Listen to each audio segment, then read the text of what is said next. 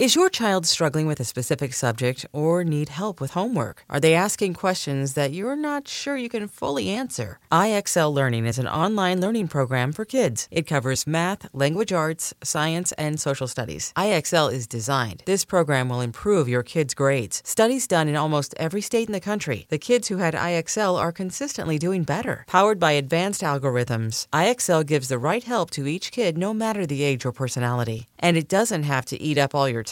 One subscription gets you everything for all the kids in your home, pre-K to 12th grade. So don't miss out. 1 in 4 students in the U.S. are learning with IXL. IXL is used in 95 of the top 100 school districts in the U.S. Make an impact on your child's learning. Get IXL now. And listeners can get an exclusive 20% off IXL membership when they sign up today at IXL.com/audio. Visit IXL.com/audio to get the most effective learning program out there at the best price.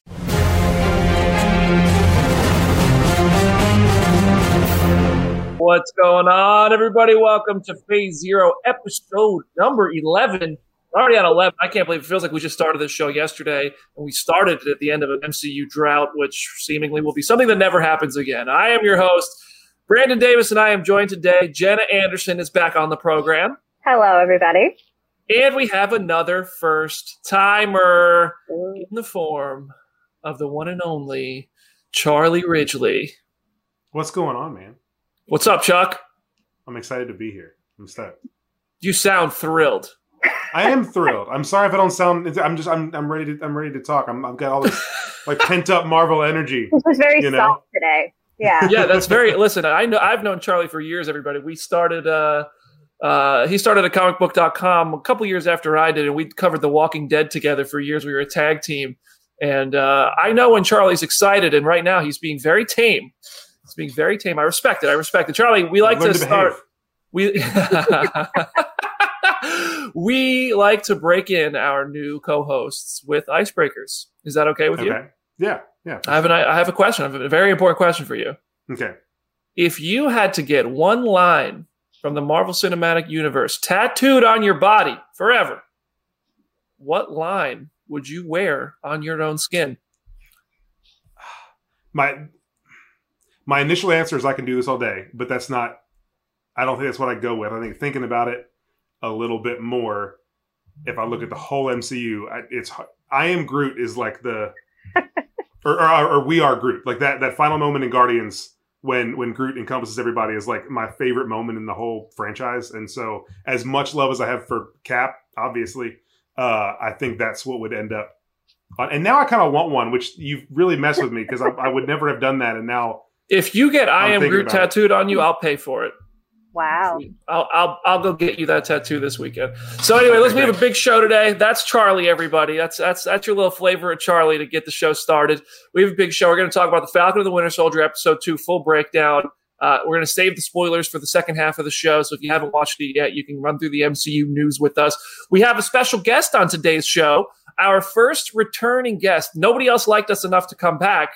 This guy is awesome. And I don't know, he might be a little distracted, I think, because he was getting texts that something's about to happen in his world. So, if you're a football fan, be on the lookout on Twitter. I don't want to say more than that and possibly get him in trouble. Mr. Matthew Barry is here. What's up, boys and Jenna? Nice to see you guys again. Very honored to be back here. Excited to be on the show with my guy, Charlie. Charlie is my guy. Charlie wrote about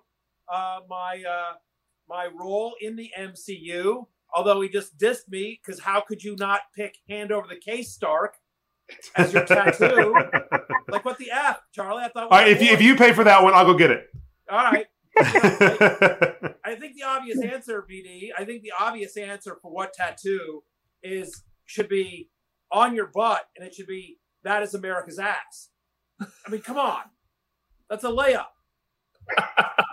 Like if you're asking that's America's ass right there. Tattoo from the MCU on your body, put it on your butt. That is America's ass. How is? He's got a point.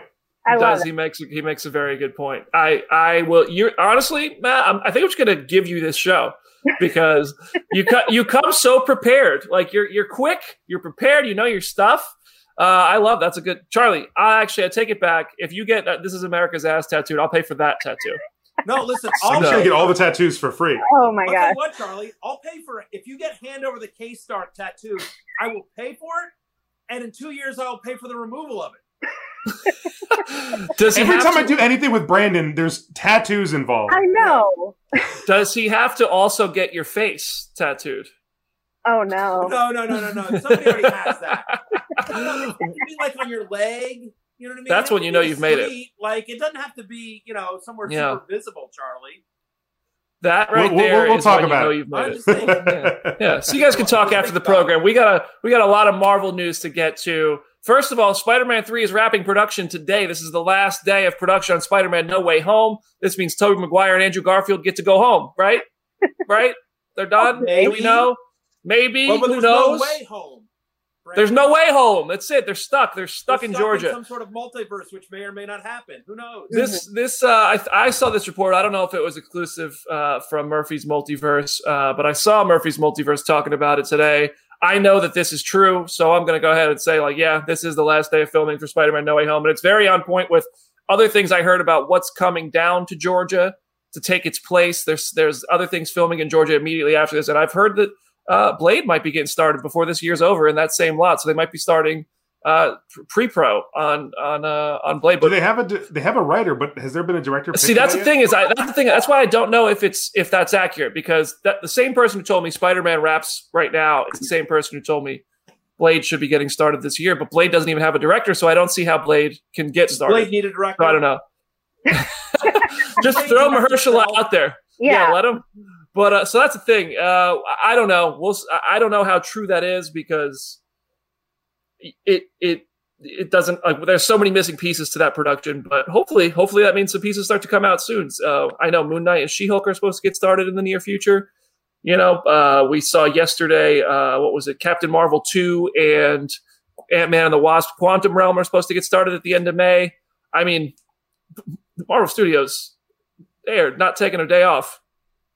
Well, look, not to get too inside baseball, but here's the thing: when the pandemic hit, the Disney, which has traditionally always been one of the best stocks in the world, really dipped. I think dropped from it was at 140, somewhere in that range, and it dropped to under 100. At one point, the stock was around $90 a share, creeped up to 120 at one point. And, it made sense during the pandemic, right? Because movies aren't open, cruise ships aren't open, theme parks aren't open, retail shops aren't open. The Walt Disney Company just had a lot of different revenue streams that weren't drawing money. It is now, listen, they're just now opening the California parks. Cruise ships are, some aren't even going and they're at, half capacity. Not every retail shop is doing huge business. And yet, and obviously movies, how many times has Black Widow been, pushed back? And I know we'll talk about that, right? And so here's the thing. Disney's stock price is over $190. That's a lot of money. Highest in a long time.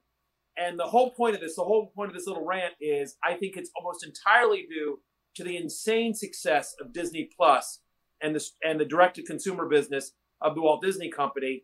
And the Disney Plus business, I think, is almost, all due respect to The Mandalorian and to Soul and to all the great content that is there. But I believe that WandaVision and Falcon and Winter Soldier and Loki that's upcoming and all the MCU right there is just a massive, massive driver of Disney Plus and Walt Disney. And so it is not shocking to me at all that they are oh, we have a good idea, we're doing that. I mean, yeah, Marvel seems to be their hottest thing right now. I have to correct a tweet. It has come to my attention that I tweeted the link to today's show, and I wrote twitch.tv/comicboo, not comic book. Thank you for bringing that to my attention, Layla. Yeah, I probably just deleted it, retweeted it, and we're back to the show. Let's move on to the next bit of news. Echo is getting a series. Brandon, I just learned something. Never retweet Brandon. I'll tell you what, you should have known that. Echo is getting a series, a spinoff of Hawkeye. It's going to star Alaqua Cox. Did I say her? I'm so sorry if I said her name wrong. Alaqua Cox. Does anybody know for sure?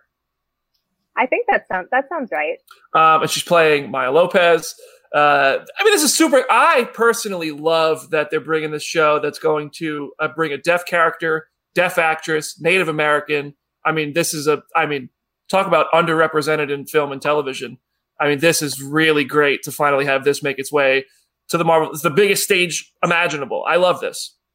I do too. I was thinking when this got announced earlier this week, it feels akin to like how Peacemaker already has a show out of, and the Suicide Squad hasn't even come out yet. Of like, I love this sort of thing of this character hasn't even really debuted, and yet we trust them enough and trust in the story that we're going to tell with them to give them their own show. So I think that's just awesome. Like, I think it's really unexpected, but very cool. And it's so cool that this is going to be a series because we're going to get to know the character so much better than we would in a movie like we're seeing on these shows. And I love that. Somebody had a thought. And it's a cool, like, you talk about the representation of it. Like, we have Lauren Ridloff in the Eternals in the fall. And like, it's really, Marvel's really moving forward with like including not just deaf characters, but deaf performers, to play those characters. And we've heard for so long, Marvel talking about inclusivity and diversity and really wanting to push, not the barrier, but really expand to include a lot of underrepresented stories, underrepresented people. And I think for a long time it was like, okay, like you've talked about this, are you really? And now we really see we see that come to fruition. Part of it in the Falcon and Winter Soldier today, and going forward with their plans with Miss Marvel. And there's so much that they're doing that they're really charging forward into this area that we've been waiting for them to occupy for a really long time. So it's really exciting to see that actually coming to fruition. Again, I feel like I'm, listen, anyone that listens to my podcast knows that, I'm hashtag a company man. But the truth is, I mean, I can tell you that as somebody who is a full-time employee of the Walt Disney Company, which I am, that diversity and inclusion is not a talking point. Like it is a massive priority for the company from the top down, not just on screen. And it's great to see it being not just on screen in terms of who is being cast, not just on screen in terms of storylines, as you referenced, Charlie. I mean, Falcon Winter Soldier has dealt with that in both episodes, right? And so, but also just in terms of opportunities within the company, in terms of seminars and webinars and resources available to everyone in the company. And I mean, it's a lot of people talk the talk. I will say the Disney company is walking the walk.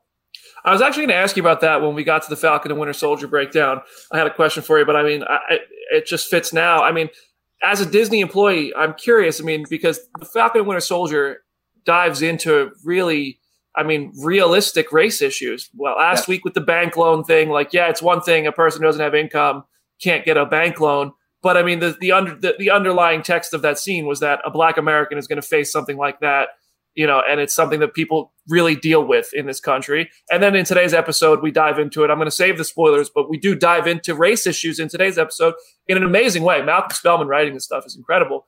And I don't know why I'm ever surprised anymore that Marvel is not shying away from this stuff. Like, I think it's an important topic to discuss. They do it really gracefully and really nicely in Falcon and Winter Soldier, especially this episode. So I'm curious, like when you're on when you're on ESPN, like how does the conference, like with sports, you couldn't avoid race issues with sports this summer. And so and I don't know, I don't think people want to, people want to hear about this. People want to talk about this. When you make a run of your show or a run of your segments and things like that, and you're tackling race issues, are there kind of like approvals of that? Are they encouraging that? Like, how does that all work? I think it depends on the program and the talent, to be perfectly honest, right? So, I do fantasy football, and race doesn't really rear its head in fantasy football, right? I mean, so we certainly try to,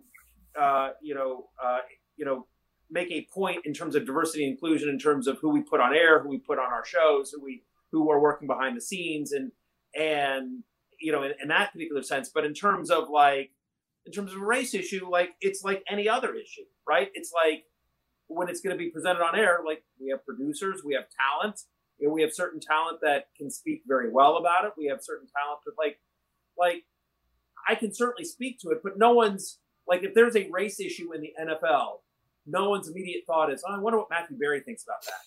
Yeah.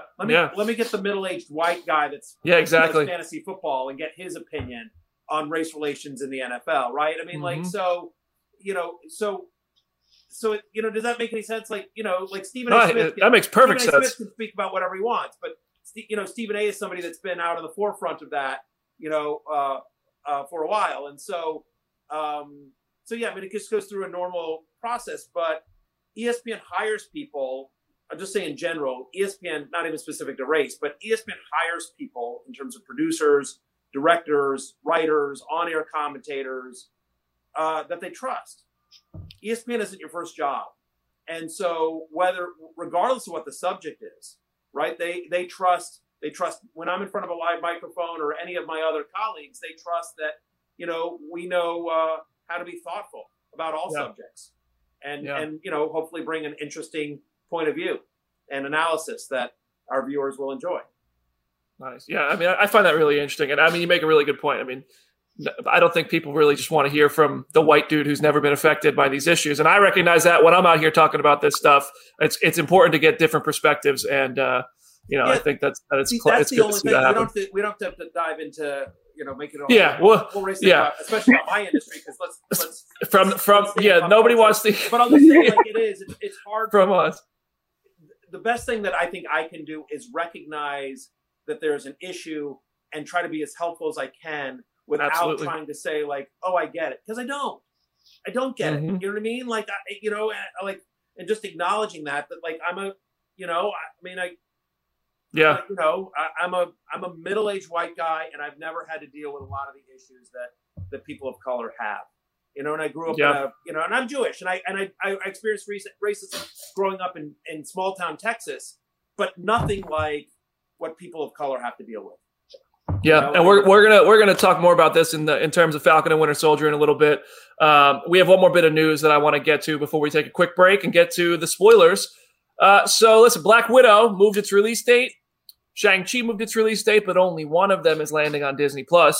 Black Widow pushed back to July 9th. It's doing theaters and it's doing Disney+ with Premier Access. I feel like they just know we're going to go watch it in theaters and then we're going to go home and watch it again. And that's why they moved it back, so that more people would go see it in theaters first. Well played, guys. Well played. I mean, I'm going to do that. I know I'm going to do that. I'm going to go watch it in theaters, and I'm going to want to watch it again, especially to talk about it on the show. So, I mean, it's an interesting format. I think it's going to be interesting to see if that is tremendously successful. Will they apply that to Shang-Chi on September 7th? Will they apply that to Eternals on November 5th, which did not move? I kind of hope not. I love going to a crowded theater. I hope that by the time these movies are coming out, we are safely going to crowded theaters again.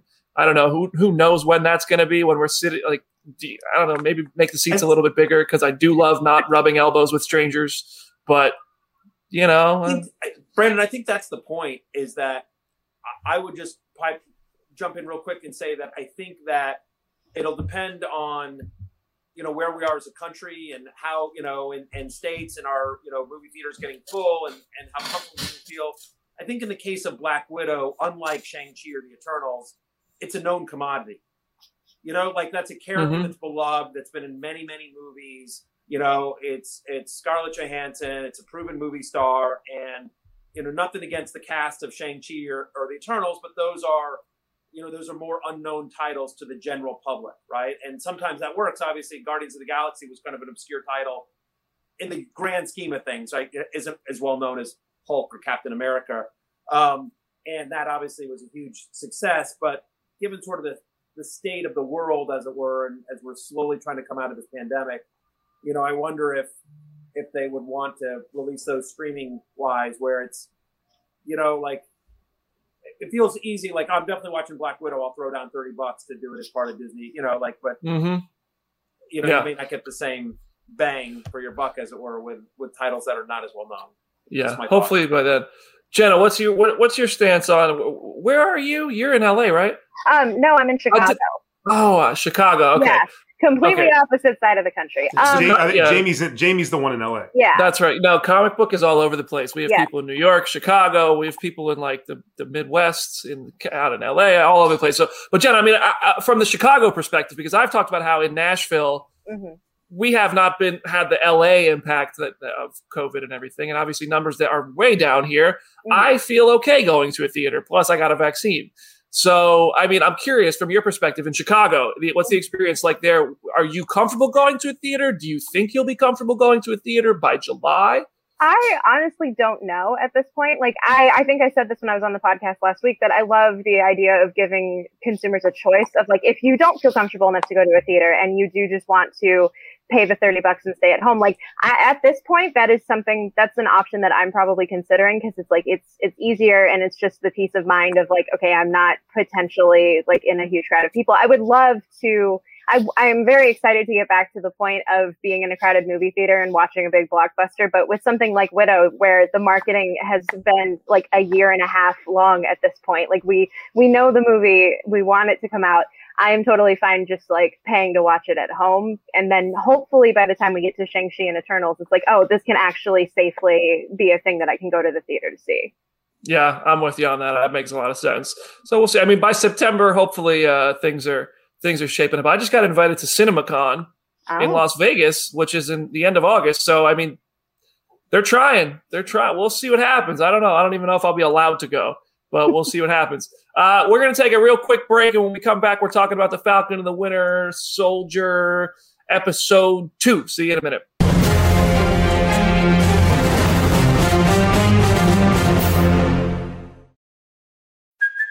Hey, it's Kaylee Cuoco for Priceline. Ready to go to your happy place for a happy price? Well, why didn't you say so? Just download the Priceline app right now and save up to 60% on hotels. So whether it's Cousin Kevin's Kazoo Concert in Kansas City, go Kevin, or Becky's Bachelorette Bash in Bermuda, you never have to miss a trip ever again. So download the Priceline app today. Your savings are waiting. Go to your happy place for a happy price. Go to your happy price, Priceline.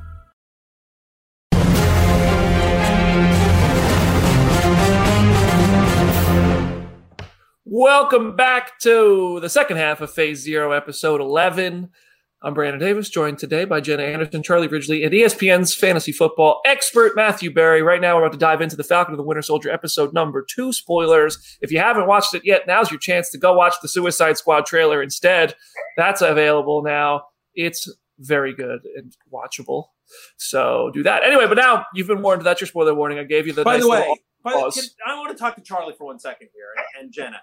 Like, forget Brandon for a second. Charlie and Jenna, do you feel like, do you feel like Brandon's like DCU love fest is based on the fact, like he just said, the trailer was watchable, which is not the point. Like, I feel like the DC universe is so brutal that it's just like, oh, like everyone's so excited about Zack Snyder's Justice League because you know what? Hey, it wasn't a train wreck.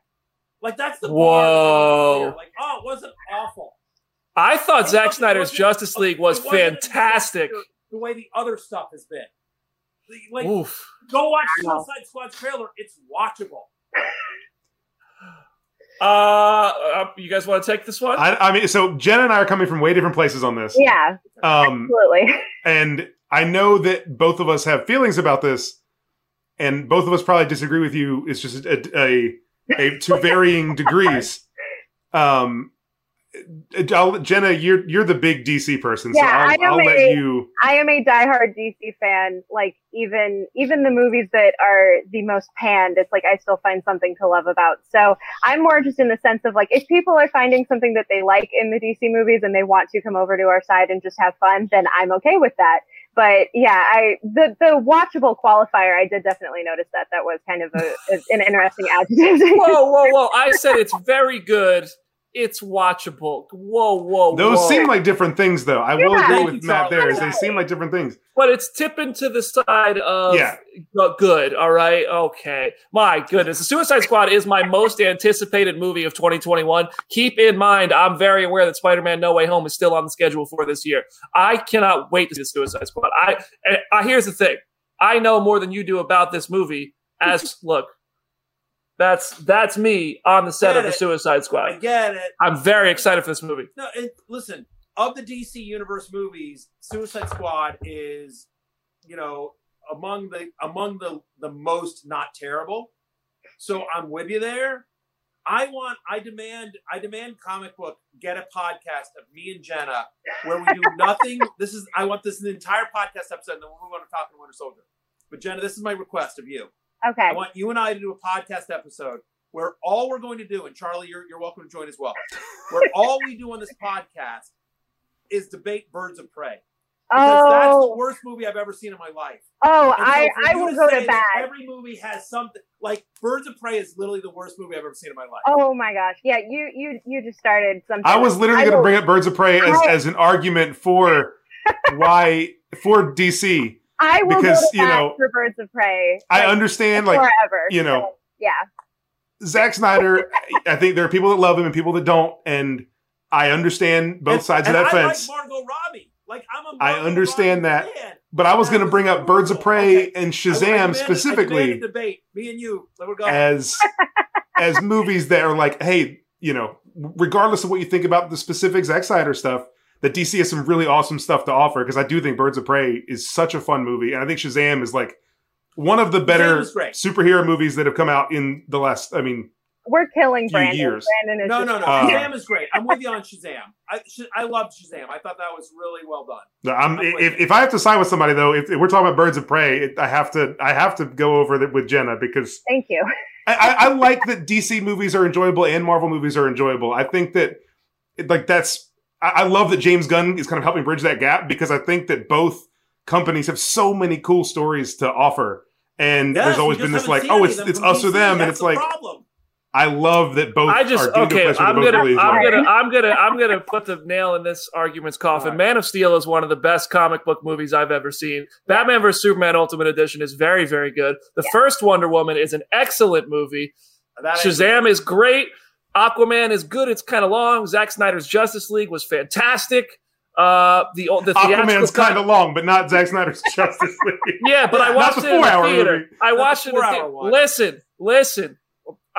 Birds of Prey, I think it's okay. I see why people like it. It's not my favorite movie. Wonder Woman 1984, I didn't like as much as the first Wonder Woman. Theatrical cut, I saw it. I got excited. I thought it was okay. And then I watched Zack Snyder's Justice League. I was like, yo, I'm dumb for liking that first movie.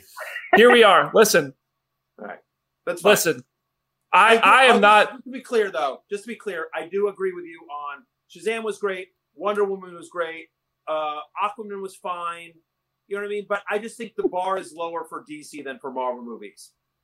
I'm just saying, like, literally the best Marvel movie. I don't think the bar is lower because people are constantly trashing DC movies on Twitter because they're holding it to a different standard. And I think if Zack Snyder's Justice League showed us anything, it's that DC will succeed if it tries to be its own thing. It should not try to be Marvel. And I don't think the Suicide Squad. I think that James Gunn is bringing something totally different to the Suicide Squad, and you see that in this trailer. There are some key James Gunn things that you'll see in the tone of the trailer, which will almost be reminiscent of the first Guardians trailer. And I was expecting a very Guardians trailer #1 feel of this Suicide Squad trailer, and it's not that. And I had higher expectations for the Suicide Squad trailer than what I got. It's still my most anticipated movie of the year. Even after the trailer, I like the trailer. I didn't love it as much as I thought I would. I just thought it was a good trailer. And that's how we got here. The stand. Oh, never mind. You're right. Let's move on to something else. Listen, I like that we took the spoiler. We took the whole spoiler. Listen, if we want to do a DC show, go to Comic Book Nation. Kofi Outlaw, the host of that, who just did a great show this week with Joe Manganiello, talked all about the scrapped Batman movie that I want to see so badly with Batgirl and Ben Affleck and everything. I suggest listening to that podcast episode. Matt, I think you'd be a great guest on there because Kofi is not as he doesn't keep the gloves on like I do. He will let you have it. You two, you went through 3 or 4 things before you got to what you ended up choosing to say. No, I'm just telling you, Kofi and Matthew talking to each other, I think would be one of the most interesting episodes comicbook.com could ever offer anywhere. After how Matt just went in a way I've never seen a guest go in before, and I respect it. I disagree with it, but I respect it. I'm just so you know, like I'm not just fanboying because it's a comic book movie. Like it has to be good.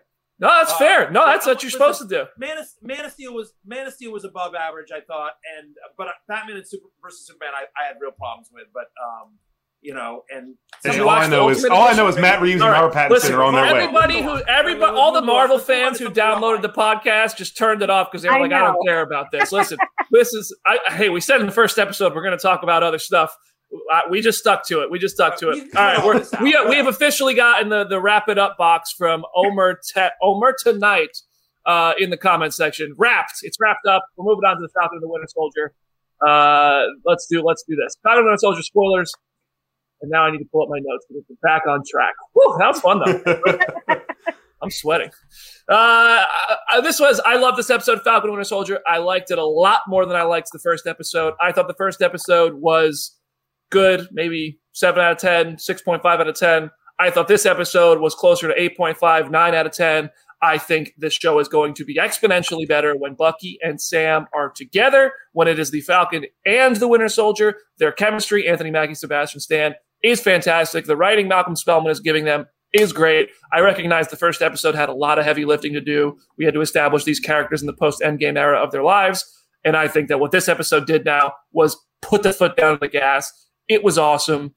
I adored it. Charlie, your thoughts? I really love this show. I mean, Captain America is my favorite part of the MCU. So Sam and Bucky have always been characters I've really, really loved. And I mean, I liked the first episode a little more than you did. And so I was already kind of higher on it coming into this. And it still found ways to surprise me. It moves so much faster than the first one did, even though I appreciate the slow moving pace of the first episode because of all the groundwork it had to lay. There's times in this episode, there's a couple moments where I almost think it moves a little too fast because it just kind of skips like how a thing happened. But so much is going on, it's easy to just kind of forget about it and move on. This episode got a lot heavier than the first one did, which is what's really surprised me. Like you said, Malcolm Spellman is not. He is not here to play around. I want to shout out Michael Castelline. He's the credited writer for this episode. So Malcolm Spellman, is the head writer for the show. But right. We had another writer that actually penned this one. That both of them have done an incredible job. That's a good call. Thank you. This also had another element like the first one. There was one big action set piece, which was really, really well put together. But so much of the excitement of the episode was kind of in not the exposition, but in the character building and in kind of the world around that action, which is the most enjoyable thing about this show to me, because when it was first advertised, it was like, oh, this is going to be the standard MCU action show. You have all this weird stuff in WandaVision, all this weird stuff in Loki, and this is like it's like the Black Widow of the TV stuff. Like it's just down the middle, Marvel action, have fun. And it's so much more than that. And they're really doing an awesome job of doing so many different things. And this episode weirdly had it had all of the character appearance things I think we were thinking WandaVision was going to have. And we'll get into all that in a little bit, but all of the, this person's going to appear this one, and then it never happened in WandaVision. This episode was just like, here's all these people from comics that you're going to recognize. Have fun.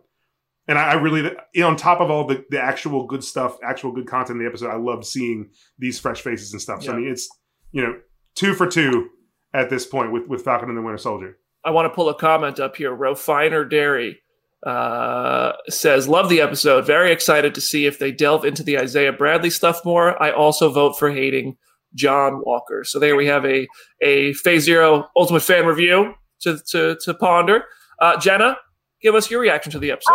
I completely agree with like everything that has already been said. I went in and I was like, okay, I liked the first episode. I just don't know if I love this show yet. But like the second episode made me love this show. Like I am just so happy with just the way that they're dealing with everything. And just like Charlie said, in terms of comic characters and just lore, like Captain America lore that's being introduced, this feels like stuff that could have taken the entire season. Like I expected if we got Isaiah Bradley, it was going to be like episode 3 or 4, but it's like, oh, we're just like diving right in and introducing all of this stuff. And like, honestly, I got more excited in the scene with Sam and Bucky and John and Lamar riding in the back of the truck. Like that was almost as exciting, if not more, than like the fight scene that had like just come before it, because it was like, oh, all of this character dynamic stuff was just so well done and really, really interesting. And honestly, Jenna, I never even thought they would do Isaiah Bradley in the show. It was one of those like, I we're gonna go there. Yeah. I fully agree, though. I felt the same way about WandaVision sometimes, that the action when people were throwing words at each other was more fun to watch than people were throwing fists at each other. Matt, what'd you think of the episode? Yeah, I agree with this. So, obviously, as you guys know, I'm much more of a TV and film MCU guy than a comic book guy. So, reading some stuff online, I was aware of, some of the other characters and that kind of stuff, but probably don't have the knowledge base that you guys do in terms of that. But looking at it, I thought it was really good. It's interesting as a series. Like, if you had to tell me, like, WandaVision versus Falcon and Winter Soldier, I would say I like WandaVision better as a series than I do Falcon and Winter Soldier. But I like Falcon and the Winter Soldier after episode 2 a lot more than I like WandaVision after episode 2. So to your point, Jenna, about like just sort of like diving right in and like, getting there, I think they've done a nice job. I thought that, there were 2 themes that came up in a big way, other than just sort of character stuff and, Bucky and I was going to call him Anthony Mackie. Sorry, Bucky and Sam's relationship. And there's 2 big things themes that I want to talk about. Like, first off, one is, well, we talked a little bit about race and earlier in our episode, and obviously that's a big theme throughout this episode in a couple of different ways. But I sort of wonder if, just to take this out for a larger MCU conversation for a second, is one of the things of the Disney Plus shows that being a superhero sucks. That, like, you think about it, right? Because WandaVision is ultimately, at the end of the day, WandaVision is about Wanda's grief after the events of Endgame, right? I mean, ultimately, and just throughout her entire life, like she lost her parents and she lost her brother and she lost Vision, like, so it's entirely about like sort of her grief, right? And just the after effects of sacrifices she has made as a superhero. So now you come into Sam, and same thing, right? Like, he's, his family is in financial straits. He seems to be in financial straits. And even though he's a freaking Avenger and he's world famous, he still can't get a bank loan. He's still getting hassled by cops, right? He's still getting looks because he's also a black man in America. And so, like, it was sort of like, the financial aspect was more prevalent in episode 1 than it was in episode 2. But it is just sort of like, and then you think about Bucky, right? And so Bucky's like, like, I thought that was a really, big moment in episode 1, and they put it in the recap of episode 2, which is like, you're cleared, you're free to do what? You know what I mean? Like, and it's Bucky sitting on his floor watching TV was such an important, like, just how they framed that. No furniture, him just really like dealing with the veteran aspect of it, which really they dealt with a lot with Sam back in Captain America: Winter Soldier. Yes, that's a straight callback to what Sam said in Winter Soldier. Yeah. About, I can't sleep on a mattress. It feels like a marshmallow. That was first encounter with Steve and Sam was that. But yeah, I mean, I love how they're diving into that. I know Charlie's. Think about Isaiah, right? So Isaiah is like, and that's another theme with Isaiah, right? So it's 2 things, right? It's number 1 is Isaiah feels like he was forgotten, and that his, because of his service, like then he went to jail, and he, people are drawing blood and everything like that. Like he obviously has really strong, angry feelings about his time as a super soldier, and then Anthony. Sam Wilson can't believe it's another aspect of race. It's like, wait a minute, we had a black super soldier in the 50s and no one knows about it. Captain America's on, and this wasn't said, but like, wait a minute, Captain America's on every single poster, and there's trading cards and comic books and movies, and no one even knows who this guy exists. And something I learned really powerful this kind of moment, and then immediately, boom, here come the cops hassling him. Something I learned, and I just want to, because I know you said you're not as familiar with comics and stuff. I know a lot of people listening you have varying levels of interest there. But last week before the first episode, we did the big comic book cram on Falcon and Winter Soldier, and one of our staff writers, Aaron, who's awesome, he wrote an incredible article about the history of Isaiah Bradley and how it connects to the Tuskegee study of 1932, where there was actually experimentation going on with black soldiers. and it was hidden, and and they were kind of outcast when when the experiments were over. They were never taken care of. And Isaiah Bradley's story really digs into that and connects to that.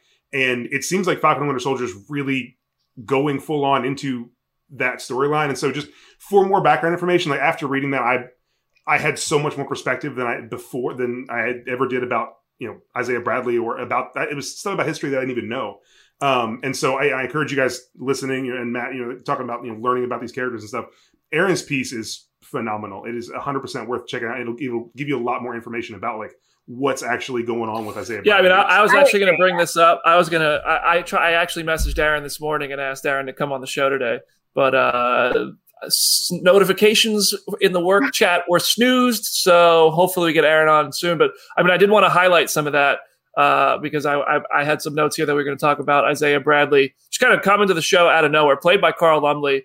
I think maybe aged up a little bit, which might mean Isaiah Bradley could get into some action, I think. But his IMDb page, best known for Men of Honor. So how fitting that this is for the cast. He worked with Anthony Mackie. He was on Supergirl too. Yeah, he's been Martian Manhunter across like multiple animated things and on Supergirl, and so yeah, it's fun to see him pop over to the Marvel side too, because I think this is just such great casting.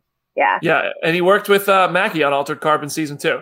So that's pretty cool. But I mean, the Bradley stuff, I mean, it's very interesting. There's the story basically is that Marvel did a mini series that told the story of Isaiah Bradley, who was Captain America, 70 years ago? Mm-hmm. Charlie, during the Tuskegee trials, I think it was called. Yeah. And so the story is that it's a real world story while there was a syphilis epidemic, and people were trying to have a breakthrough and treat syphilis around the world. And there were, I think, 600 black men who were part of this test, and 399 of them were actually positive for the virus. And the cure for syphilis had come out, but these people continued to die anyway. And it was a test that ran for 40 years, well beyond the cure coming out. So it's basically implying that they didn't get the cure. They intentionally didn't cure these people, I guess, just for the sake of experimenting. And so it's the story of Isaiah Bradley is something that mirrors that, where there were super soldiers and they were all experimented on, and most of them perished. And Isaiah Bradley was treated terribly, and racial slurs were thrown at him, and he was degraded by the people who were representing the country. And he still chose to go fight for the country after the super soldier serum worked on him. And he even got to wear a Captain America costume. And when he came home, he wasn't thanked, didn't get a Medal of Honor, was thrown in jail. And that is, it seems like they are going with a similar story for Isaiah Bradley in the MCU. I don't know how much we'll see of the backstory there. I don't know if this was as much as we're going to get, but it's a really bold step to take. And I'm proud of them for bringing this story in. And people are going to go look at stories like what Aaron wrote. Maybe they'll go read the comic, and they'll learn a lot about important issues. So Falcon and Winter Soldier, I mean, huge props to them going in this direction of bringing the character in the fashion they did. Feels like we haven't seen the last of Isaiah Bradley in this series. No way. No. I mean, we saw Sam look back at that house like, I want to know that guy. And so what happens then is when Steve Rogers finds out about Isaiah Bradley, he's shocked to learn he did not know about this character who was Captain America before him, gets him the costume back, not to say you are Captain America again, but to kind of be like, I know there's nothing I can do to make up for what you've been through, but this is me trying to say, like, this country hasn't completely forgotten you, I guess. There are people who appreciate you, and I'm one of them. So it's going to come into, what does the symbols mean and things like that. It really ties into the overarching, like, when you look back at the entire Captain America story in the MCU, it really ties into the theme of what Steve Rogers has dealt with and now what Sam is dealing with. Through every Captain America movie, there's been this underlying theme of what patriotism means and where loyalty is really supposed to lie. And like being Captain America, being a symbol of hope. Are you loyal to your country, as in the people in it, or the laws and the government of your country? And, the seeds were planted in the first movie, but then in Winter Soldier, Nick Fury has all these secrets that he's keeping, and Cap is he's like, I'm not a part of this. Like, I will not stand for that. And it's one of those things where you learn that Steve had no idea about Isaiah Bradley, because Steve would not have been able to deal with that being like, that never would have been okay for Steve.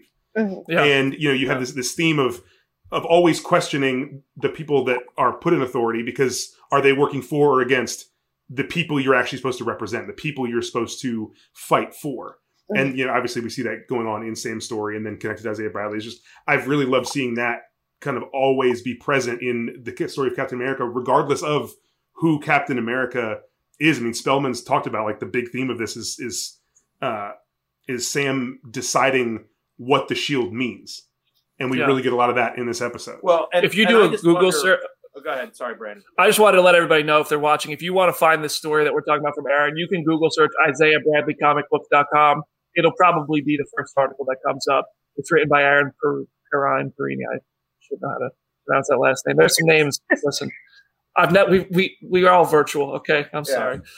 I was just going to say, Brandon. I was just going to say, just sort of to echo, to add on to what Charlie was saying. There is, it feels like through 2 episodes, there's sort of 2 themes. There's a lot of things going on, obviously, as there is with any Marvel project, but 2 main themes have sort of jumped out at me, and one is obviously race, and specifically, not the role, but how our country views black men, right? And people of color, but specifically black men, just because obviously one of the series leads is a black male. And so, and the other theme is, why didn't Sam take the shield? Why doesn't Sam take the shield back? Why isn't Sam, why are they giving it to this other guy? Why are they giving it to John Walker? The whole thing. And I just wonder if those 2 themes ultimately coincide. I think they absolutely do. Yeah. Yeah. I mean, that scene with the cop cars in today's episode in Baltimore was really, I mean, that's something that happens not just every day. I mean, probably every hour in this country, if not more than that. So, and how they brought that the back difference is that a lot of Black Americans who are going through that can't say, "Don't you know who I am? Give me a break." Like, you're not famous. You're not going to just... ties into, in the first episode, the idea of celebrity. And when you look at people of color and how it's like, oh, if you're a celebrity, it's different. And that America as a whole cares more about them for their celebrity than their actual actions and who they are. At the beginning of the first episode, Sam is greeted by a man in Tanzania who just walks up and is grateful for his heroism and appreciates what he's done. And you have a mirror of that at the very end with the banker, who all he cares about is getting a selfie, because he cares about Sam for Instagram, but not in real life, because he sees him as only a celebrity. And kind of listen, it was a very small, sorry, I didn't mean to interrupt you, Charlie. You're good. It was a very small moment, but just to that point, just a flip coin to that was the kid saying, "Hey, it's Black Falcon." Mm-hmm. Like, here's an African-American young man who's a fan, right? Recognizes him immediately, and even he attaches race to it, right? Like, even this young kid is just like, "Hey, you're Black Falcon." And he's just like, "No, I'm Falcon." "Oh, my dad calls me Black Falcon." "Why?" "Because I'm, it's like even somebody that is recognizing him and that is a fan attaches race in a place where it doesn't need to be attached. Yeah. I do want to go to a topic that I was texting Charlie about this morning. It seemed to be the one thing, the one issue he had with the episode, which was something I didn't mind. He thought that the Sam and Bucky reunion felt a little bit rushed, like it should have been better explained on how they got together. I personally totally forgive that, because I love how Bucky went straight in with, why didn't you take the shield? I thought that was really cool, and their banter was super fun, and I was just so happy to see them together that I didn't care that how quickly they came together. Charlie, share your perspective. Yeah. So I watched it the second time, and I did like that scene more the second time. But my issue wasn't necessarily that he just came right in. I think that is a very Bucky thing to do. He is a very impulsive person. But when you look at the first episode and how distant he was from everyone, and then it's the way in which he came in. He came in and said, "Hey, what's the shield?" That makes sense. But then there was no, "Oh, Bucky, hi, where have you been? Let's talk." It was just like immediately they're just walking and talking and going to a mission, and Bucky tags along, which, like I said, that makes sense. It was the way in which that conversation unfolded just felt a little weird after they've gone all this time without seeing each other. I personally didn't mind it. And then, I know in the first episode, the therapist mentions, "Oh, you've been ignoring the texts and calls from Sam." So it's Sam is trying to reach out to Bucky, and Bucky is not necessarily engaging with that. And so then it just takes this inciting incident for him to be like, "Okay, I will talk to you, but it's just because I'm mad at you more than anything." And something I need to remember, too, that I think I get caught up in is thinking that they've spent all this time apart, Where No, really for them, it's only been a couple of months. You know, because they were both snapped. So that whole 5-year period is nothing to them. And then they were together, and then they were, you know, with Steve after the events of Endgame, which was not long, you know, a few months before Falcon and Winter Soldier. So they're not these distant friends. Like I said, that's something I got to remind myself. They're not these long distance friends. Like they've been together recently. Yeah.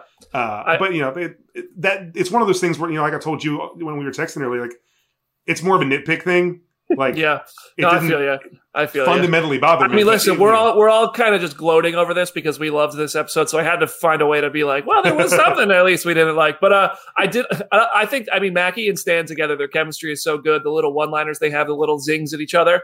But what I particularly got a kick out of when Sam Wilson said you spend a little time in Wakanda and all of a sudden you're the White Panther, I thought that was hilarious. And then he corrected him and said, well, I'm the White Wolf. And I was like, oh, we're sticking with that. Leaves that open too. Like that was such a cool thing when they announced that, or when they revealed at the end of Black Panther. Like, yeah, or was that? It wasn't the end of Black Panther. It was a different movie.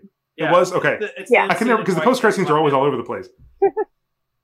But I thought that was a sort of a big moment where he says, no, it's actually right. It's actually, you know, White Wolf, even though the show is called The Falcon and the Winter Soldier. You know, and so, you know, we at the end of this series in 4 more episodes, is the Falcon actually Captain America, and is the Winter Soldier the White Wolf? Yeah. Like, I mean, Captain the White Wolf is going to be season 2. Yeah, I mean, season 2 is Captain America and the White Wolf.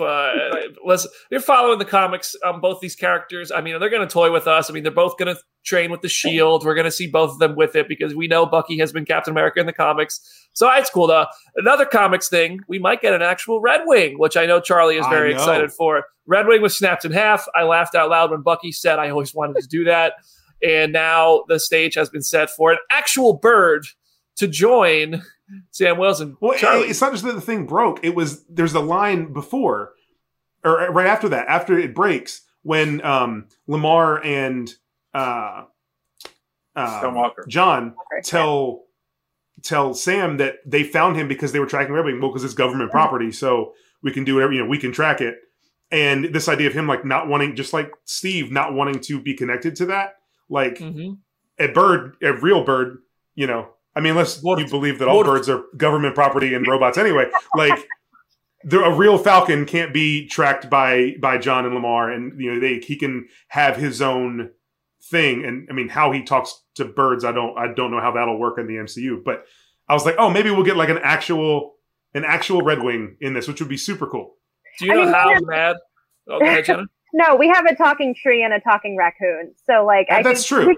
We can easily catch up by Sam talking to birds. I feel like if they really want to do that. How mad Whiplash is going to be if Sam Wilson gets his board?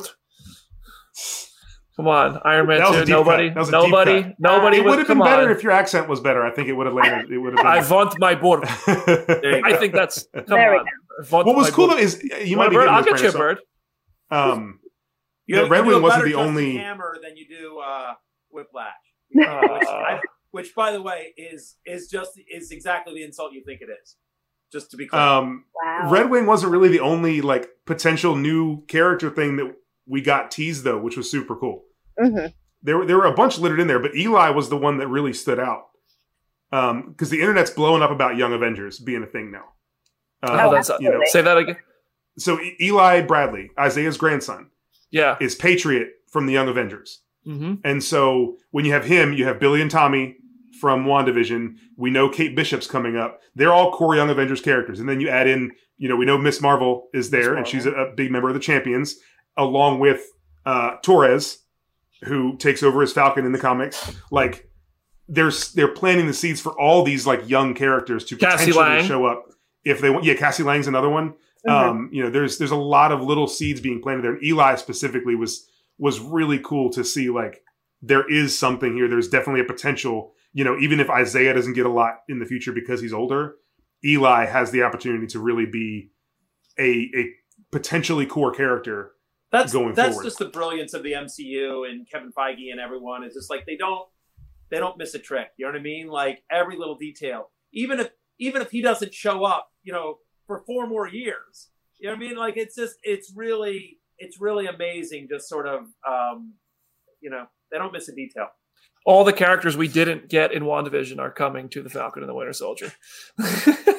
Don't Charlie. don't say that, because now people will think Mephisto's going to show up. So Yeah, that's Jim Biscardi. Jim Biscardi, who has been kicked off the show this week for his Chris Evans slander last week, is in the comment section saying that he said Isaiah Bradley is Mephisto, or he said somebody. No, it's Flag Smasher. Flag Smasher's Mephisto. Oh, Flag Smasher is Mephisto.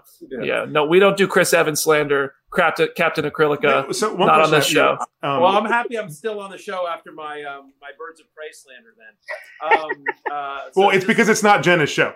yeah. That's right. So just anyone watching, or anyone who wants to comment, Chris Evans slander, no. Birds of Prey slander, you can get away with. Whoa! I think we had 3 people line up in defense of DC after that. Yes, you did. So but I stand my ground. I will listen. DC is fine. It's just it doesn't hold a candle to the MCU. We're not here to tell. We're not here to change your opinion. We're just here to tell you what's wrong. That's fine. That's fine. I know I'm right. I have one question. Hey, hold on. We're not going off the rails again. Right, no. This is about the show. It's about the show. No. This is in all seriousness. One thing If this isn't about the Falcon and the Winter Soldier, Matthew Barry, I swear to Buddha. No, hang on. One thing we got to talk about with Falcon and Winter Soldier. No, I'm bringing it back. I'm doing your job. I'm bringing it back. Wow. That's what I'm doing. Jenna, this is what I do. When me and you and Charlie have our own podcast, which is happening, yeah, you'll see. I run. But on Matt's podcast, he's the one that always has to be corralled back into the point. Actually, correct. I'm going to come on your podcast one day. I don't know who your favorite. Are you allowed to have a favorite NFL team? I don't even know. Yeah, but I'm just it's the Washington football team. Washington football team. Yeah. Hail to the Washington football team. But anyway, football is a good transition, because what I was going to say is I feel like we need to talk about John and Lamar, like, because we whatever he was introduced. I feel like that's a big thing. Like it's interesting because I feel like originally we were supposed to not like John, and I'm like, wow, we're not supposed to like John, but we're really not supposed to like Lamar. Lamar's the one I can't wait to see more of. I love Lamar. Here's the thing. Here's what I am very interested to see, because obviously we don't like John Walker. Not in this house. We don't stand John Walker. But the episode really, I am curious, people who watch this without our commentary, without the Twitter commentary, without the comic book knowledge, they really did a lot to make him sort of likable, especially early in the episode. He seemed like a very earnest guy who wants to be Captain America very genuinely. He wants to serve this role properly. Now, if you know the comics... Brandon, I'm going to interrupt real quickly just to tie it back to our earlier conversation. All of that, plus he's in an interracial relationship, which isn't... you know what I mean? It's again, as we just talked about diversity and inclusion. Yeah. I mean, but here's the thing. This character in the comics does everything he needs to do to make himself likable. He lies. He is all publicly full of words I can't say on a comicbook.com broadcast. Him and Lamar team up to make up crap that isn't really true. They make it themselves look like heroes. They start this stuff. And so, like in the episode, we see him say, yes, I've jumped on a grenade 4 times. It's like, did you actually jump on a grenade 4 times, or was this manufactured stuff to get yourself this job? He knew he wasn't going to get hurt. Mm-hmm. He had the helmet that was like, he jumped on a grenade, but not with any real risk to himself. But they ran through all of his achievements and his accolades in the military. And it's like, well, did they kind of set this up? So I just want to say that I think they set him up for the people who don't know all this stuff about John Walker from the comics to be like, maybe he's not that bad. And then they're gonna yank it back. That interracial relationship might just be a tool from his perspective, and he might just be this white dude who's just an absolute atrocity, and he's using these things as tools, like a sociopath would, to just prop himself up and be Captain America, to be in that position of power. I don't know the direction they're going to go, but I think he's going to be a very hateable character by the time this is over if they show everything they can from comics. Jenna, go ahead. If they did that would be really interesting, because it would almost be the reverse of how he was introduced in the comics, because he was like a villain first, of just like a clear antagonist to Steve Rogers, and then over the course of his tenure and like becoming Captain America and then becoming U.S. agent, it was they found more qualities in him that were inherently likable. And so I think if the MCU does the reverse of that could be really interesting too. And like I think it's just a smart way to go, because I was sitting there and I'm like, I don't entirely hate him. Like there are moments in here where it's like it works, but he just just the vibe with Sam and Bucky, I just want to see more of, because that dynamic was really interesting too. I want to pull up a comment here from Comic Book Nation. Hold on. In the comments, Kofi Outlaw, PPN Kofi out there says the lighting on that "Stay Out of My Way" line was pretty sinister. I have to agree. I mean, now that you say that, it's giving me flashbacks to the Vulture and Spider-Man Homecoming. Go ahead, Charlie. So I went into this because of the comics, thinking, like, expecting this guy to be like a horrible person and expecting him to be lying about things. But as I watch it, I'm almost wondering if he really is being sincere. And we watched over just the course of one episode. It was a short amount of time, but we saw a very different John Walker at the end of the episode than we saw at the beginning of the episode. With his tenure as Captain America, he's kind of getting full of himself. He's getting arrogant. He thinks he knows everything. And I think we're going to kind of see this downward spiral of a guy who really did have good intentions. We look at a show like WandaVision, and there really wasn't a villain in WandaVision. And I think there's kind of that element with John Walker to an extent. With the Falcon and the Winter Soldier, and watching this guy spiral. Especially there was a quote from Spellman today. I wish I remembered or would have written it down and remember where it was from. But he talked about how if they would have brought the version from the comics to real life, it just would not have worked. Like, it was too dastardly and evil to really work in this story. And so they made John Walker a more likable character.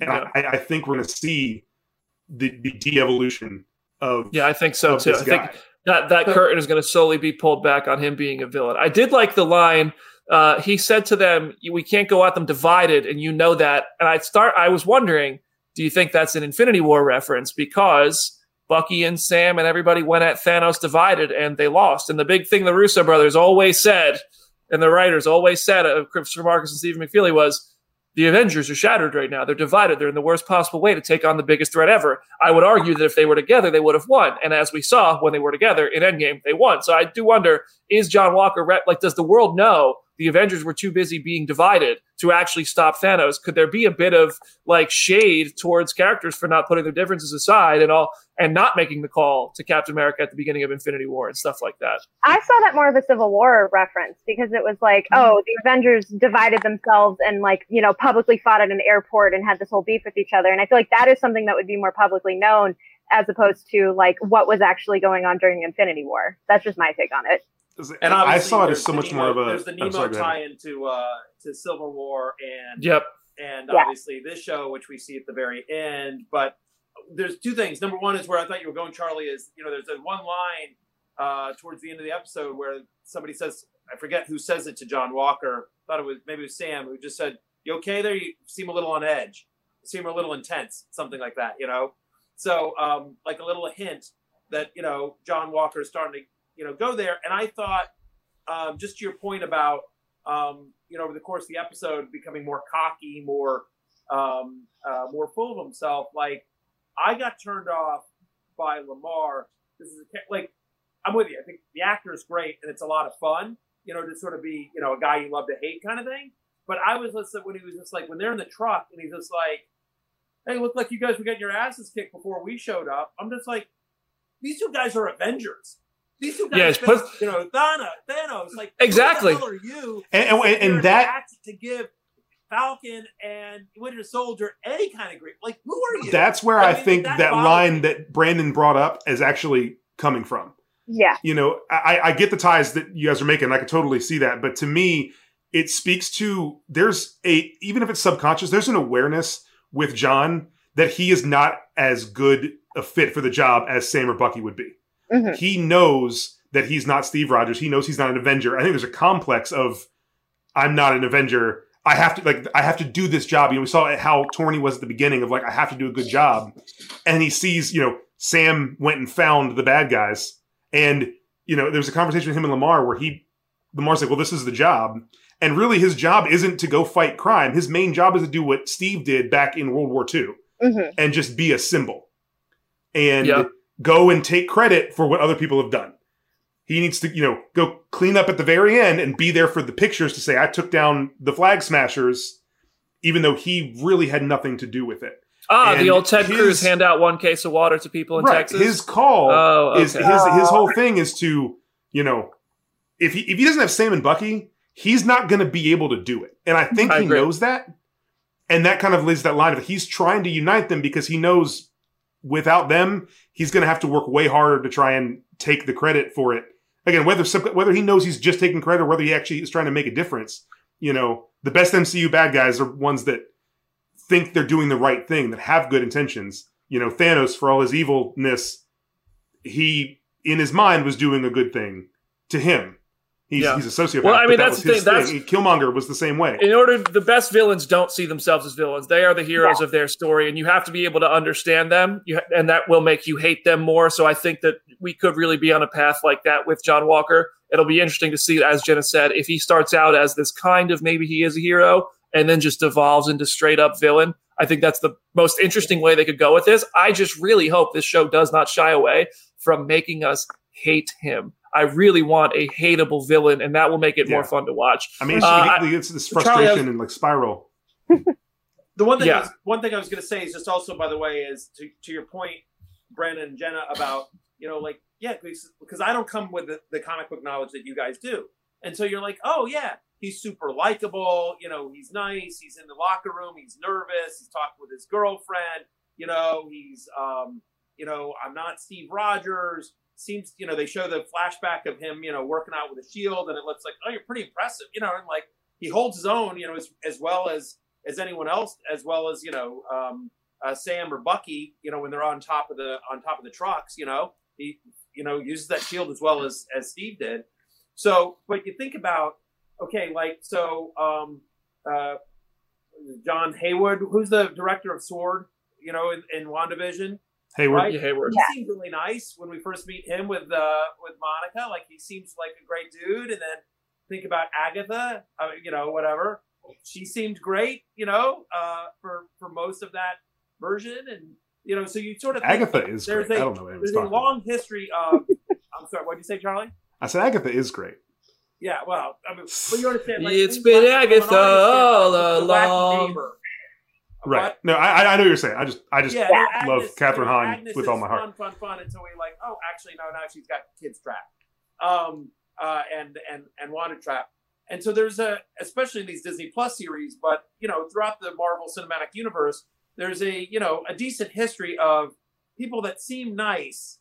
There's some that are just like, okay, yeah, Thanos is a bad guy from moment one, but right, there's some that seem very nice and aren't. I mean, Captain Marvel. Yeah. I'm just off the top of my head. That's entirely Captain Marvel. The first half of Captain Marvel is the people we think are bad are good, and the people we think are good are bad.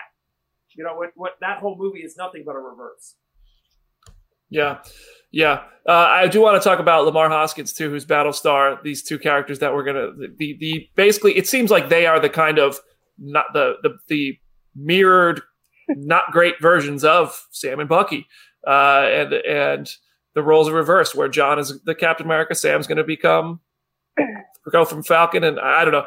But Lamar Hoskins, Battlestar, first appeared in Captain America number 323, November 1986, became Battlestar. She's seen as Battlestar, Captain America number 341, May 1988. Super strong, super durable, great fighter, corrupt, part of that story with John Walker. They manufacture all this stuff. I don't know if we're going to see like super patriot propaganda. Do you guys want to see backstory, or do you just want to see us move forward? Like, tell the story and unveil it by moving forward? I feel like there's a way to still give the backstory while still moving forward. Like, I don't necessarily need like an entire flashback episode or something, but I feel like there can be little pockets where they can really kind of lean into the super patriot and the kind of like propaganda aspect of it. Yeah, I think Lamar, especially, it would be really easy, both for him and John, to introduce who they are and to know everything you need to know about them without really saying a whole lot. Yeah. Especially after all we've seen in the MCU with the fall of S.H.I.E.L.D. and the corruption of government and the erasure of government in the blip. Like, I feel like it's really easy to get on board with where they're at without having whole flashbacks. Like, if we do want to do flashbacks about Isaiah Bradley, I think there's a lot there to unpack. But with those two guys, I think it's really like, I mean, I feel like I already know almost everything I need to know about Lamar to be really interested in where he's going next. Just based on how well, like, his attitude is so unique and bold that there's an aura about him that kind of no one else has. And it really unlocks your mind to think about, like, where he's been. It's a fun imagination, exercise. But I'm with Jen. I don't think it really needs to go in the past. I mean, I'll be interested, but I don't think it needs to travel there because we only have 6 episodes. Yeah, only to 4 more. Tell this whole story. Yeah. We got a couple things going on in the comments section. Some people want Sharon. Some people have a crush on Baronzio, and some people are being toxic and arguing with each other. This is not a place for anybody to be toxic or argue with each other or any sort of comments on a racist front, on any front to belittle anybody else who's just here trying to have a good time. We will look back at these, and if you are violating any of what we're trying to build in this community, we will permanently ban you from this channel. I'm just going to put that out there right now. Anyway, next up, I want to talk about the villains, the Flag Smashers. Carly Morgenthau, officially named. Somebody was texting her who I have not taken the time because I've been so busy trying to produce this show this morning that I did not even have time to think about who I think was texting her that's coming after her. Who do we think was texting her? There's a couple things there too, because I was going to bring up earlier and didn't have an opportunity. Not only is it that moment with the texting, but also there's people that show up to take the plane. Yeah. And at first I was like, oh, they're with like Baron Zemo or something, but he's in prison still. Mm-hmm. Like there's this unnamed organization that really it could be the U.S. government. It could be Hydra, whatever. Someone's fingerprints on this. Aerospace engineer.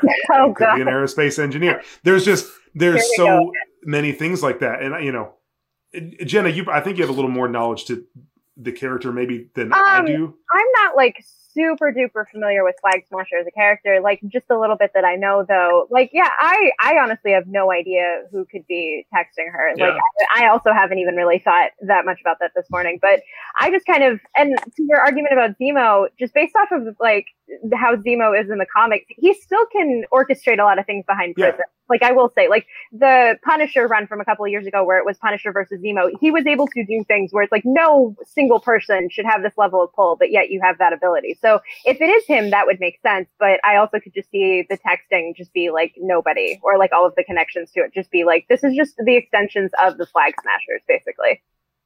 Yeah, there's a lot going on with that organization that we're gonna see. And like we talked about with John and Lamar, like, are there really villains in this scenario with the Flag Smashers? Because we got to see what they're trying to do. Mm-hmm. And there are a lot of powerful people that are going to not want them to do what they're doing. Not because they think it's evil, but because it's actually helping people. And a lot of times the people in positions of power don't want that to happen. Well, and what's interesting? Sorry, I mean, go ahead. Sorry. No, John, you're good. You're good. Interrupt you. I was just going to say, one other theme I think of not only this show, but I think of a lot of the MCU, just the entire arc of everything we've seen so far, is just the failure of government and people in power. Mm. And so, right, I mean, like, and it's on so many different levels. And so I think the Flag Smashers probably aren't going about it the right way, with the, the killing and everything like that. But it's all shades of gray, right? It's not black or white. Like, there's some point, a part of their statement in terms of like government is bad, right? Like, it's like on some level, if you think about the MCU, right? It's just like, okay, the government literally like a day after Sam turned the shield in to be in the Smithsonian, they lied to him and they gave it to somebody else, right? I mean, it's the government that was run by Hydra for years without anyone knowing. Yeah. What? It was the government that was infiltrated by Hydra, for a long time. Well, potentially still now. Listen, who knows better than me? But Alexander Pierce, you know what I mean? Like, exactly. I mean, so, right, exactly right. So you think about, S.H.I.E.L.D. and even like the head of S.W.O.R.D. turns out to be a bad guy, right? Or at least misguided, and so, you're just dealing with government failures on, so many levels, right? I mean, even Nick Fury, if you think back to the original Avengers, where they were upset that they thought Nick was lying to him. Not that they thought. Yeah. I mean, Nick was legitimately lying to Tony and to Cap. And so throughout every show, there's always been somebody in a position of power that is deceitful or misleading or not entirely truthful. And so, government failures at sort of all levels or something that it really you in a big way. It really reminds me of Killmonger's story. Mm-hmm. Yeah. And his cause was completely noble, and it was He saw government failing. He saw people being failed and people being killed, and for something like the color of their skin.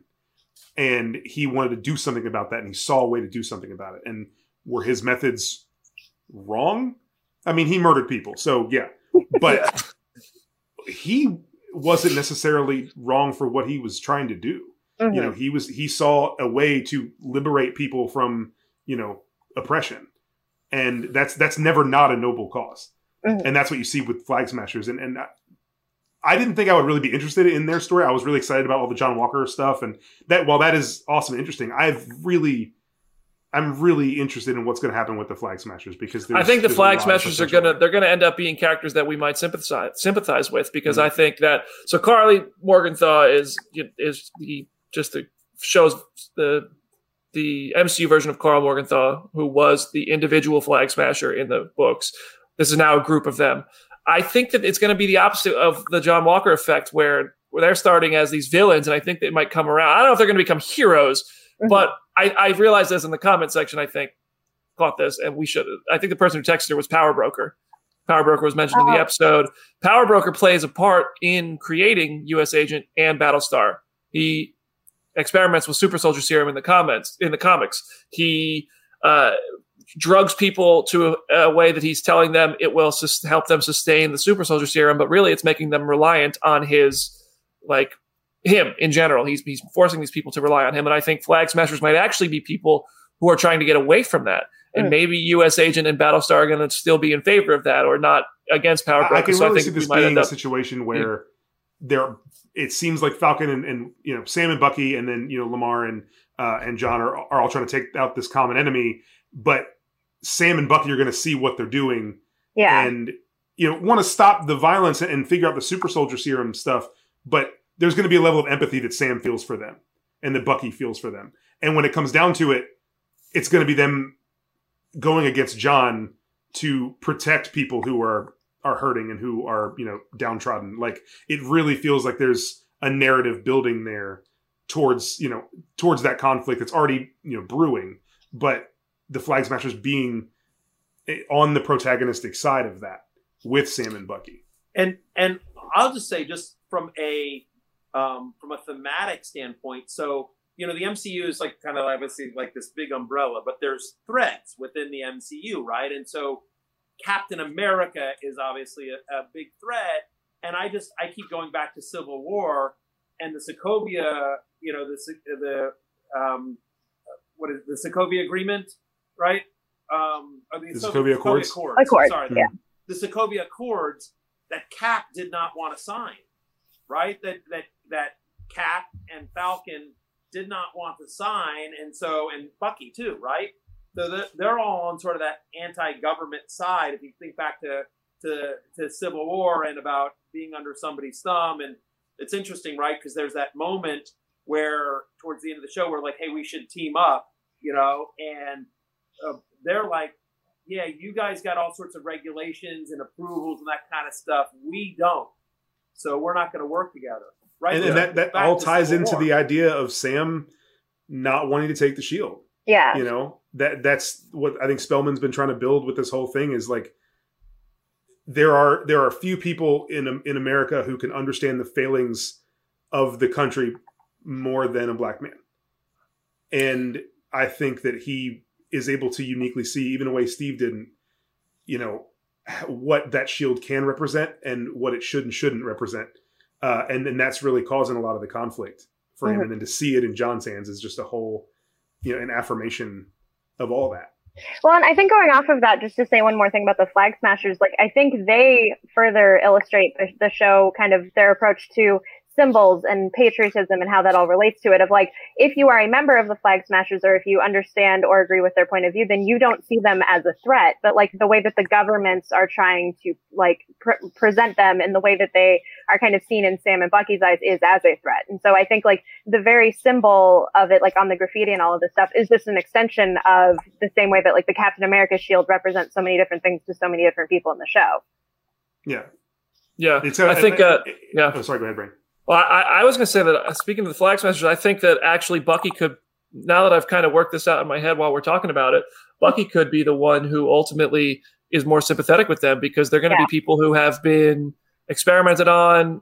They've been treated with a super soldier serum. They've been used. They've been abused.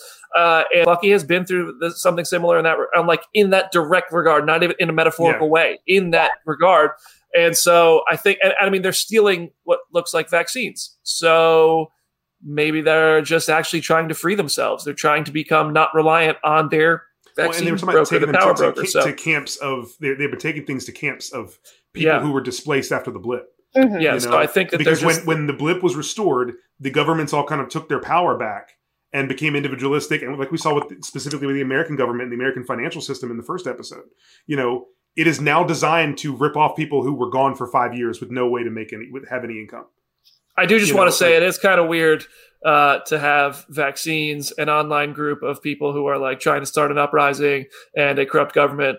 It's a little close to home, but weird timing on all those fronts. I think it's supposed to be. Yeah. Oh, no, yeah. I mean, it's like, but they made this show, a couple before any of this was even. Yeah. You could have seen most of this coming, like the vaccine element, the stuff like that. It's crazy how close to home this is hitting. And I mean, I'm proud of them for not shying away from a lot of the issues that they're doing here, because this is the biggest stage to get representation, to get people talking, to start conversations, start, as the Bachelor finale referred to it, as uncomfortable conversations that need to be had. I mean, the conversations Isaiah Bradley's one of the biggest trending topics in America. Like, wow, that's a big deal. It's a really big deal. That's so huge. Listen, if you guys want to talk more, you're welcome to hit us up.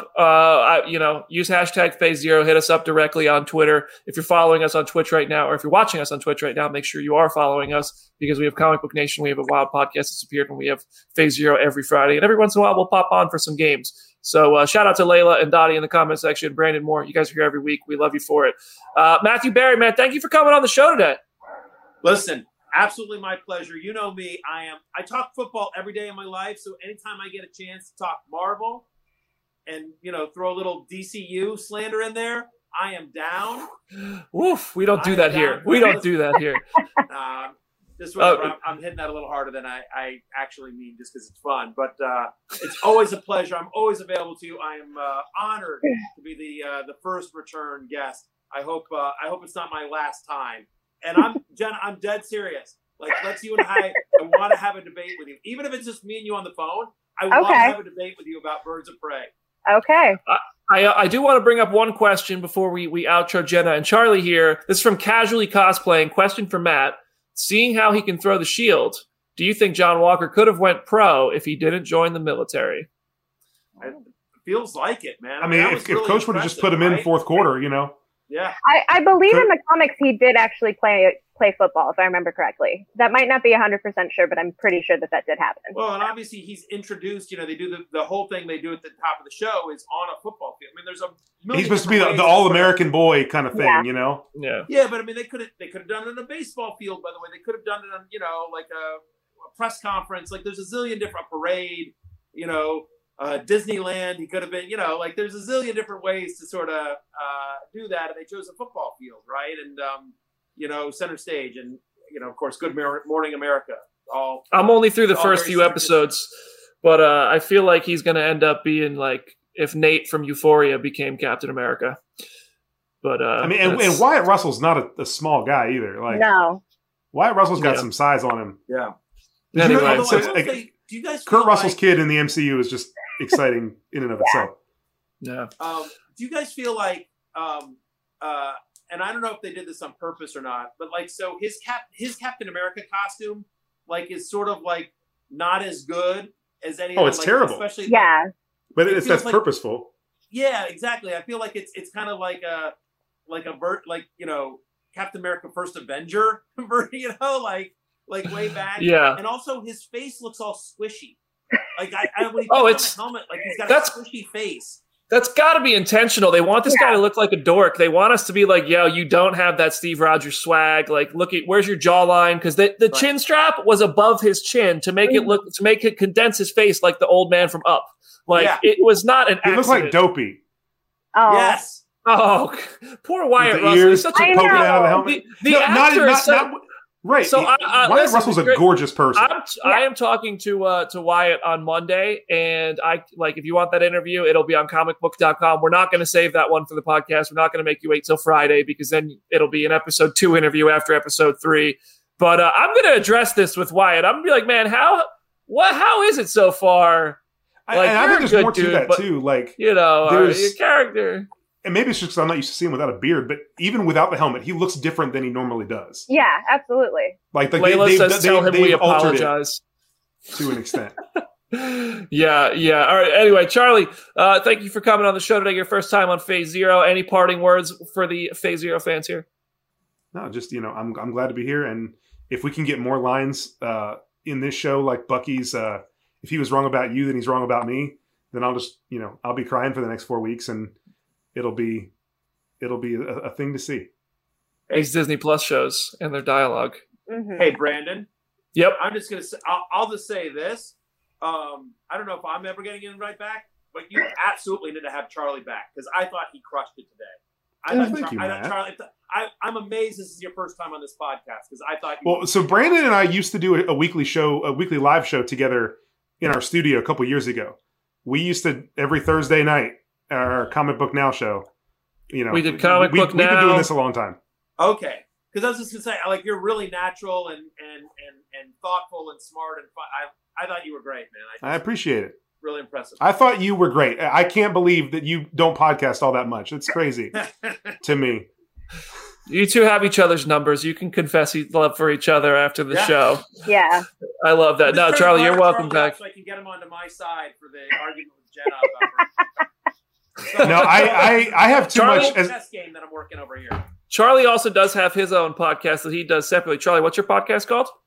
Generation VHS is the one we do. We talk about 90s movies. So, it's a totally different subject, but it's, a dumb, fun thing. Fun idea. Matt, if you're a 90s movies fan, maybe you two can set something up. And Jenna, parting words for today's episode 11 of the Phase Zero podcast. I don't know. Just search, hey, it's Jenna Lynn, basically anywhere, and you can find me. And I guess I have to go prepare to fight Matt about Birds of Prey. So I guess I should go start prepping for that. Yes. Listen, I just want to say I can't believe this was only your second episode because you were so fantastic. Thank you. Oh, I didn't even realize it either. Yeah, Jenna, you're the bomb. Despite your misguided opinions about Birds of Prey, I think all three of you are fantastic. I'm truly grateful you joined me on Phase Zero today. And to everybody who's watching on Twitch, listening to us on Apple Podcasts, Spotify, wherever you listen to podcasts, means the world. Just listen to us.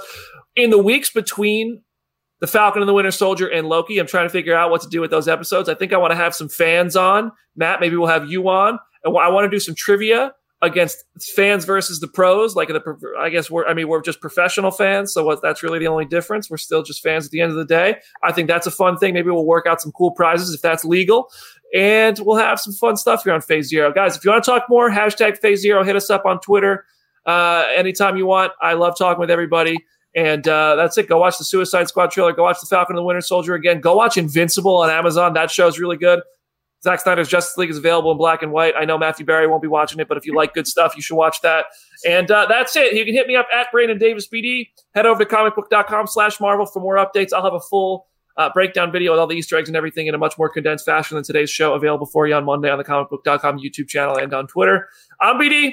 See y'all later.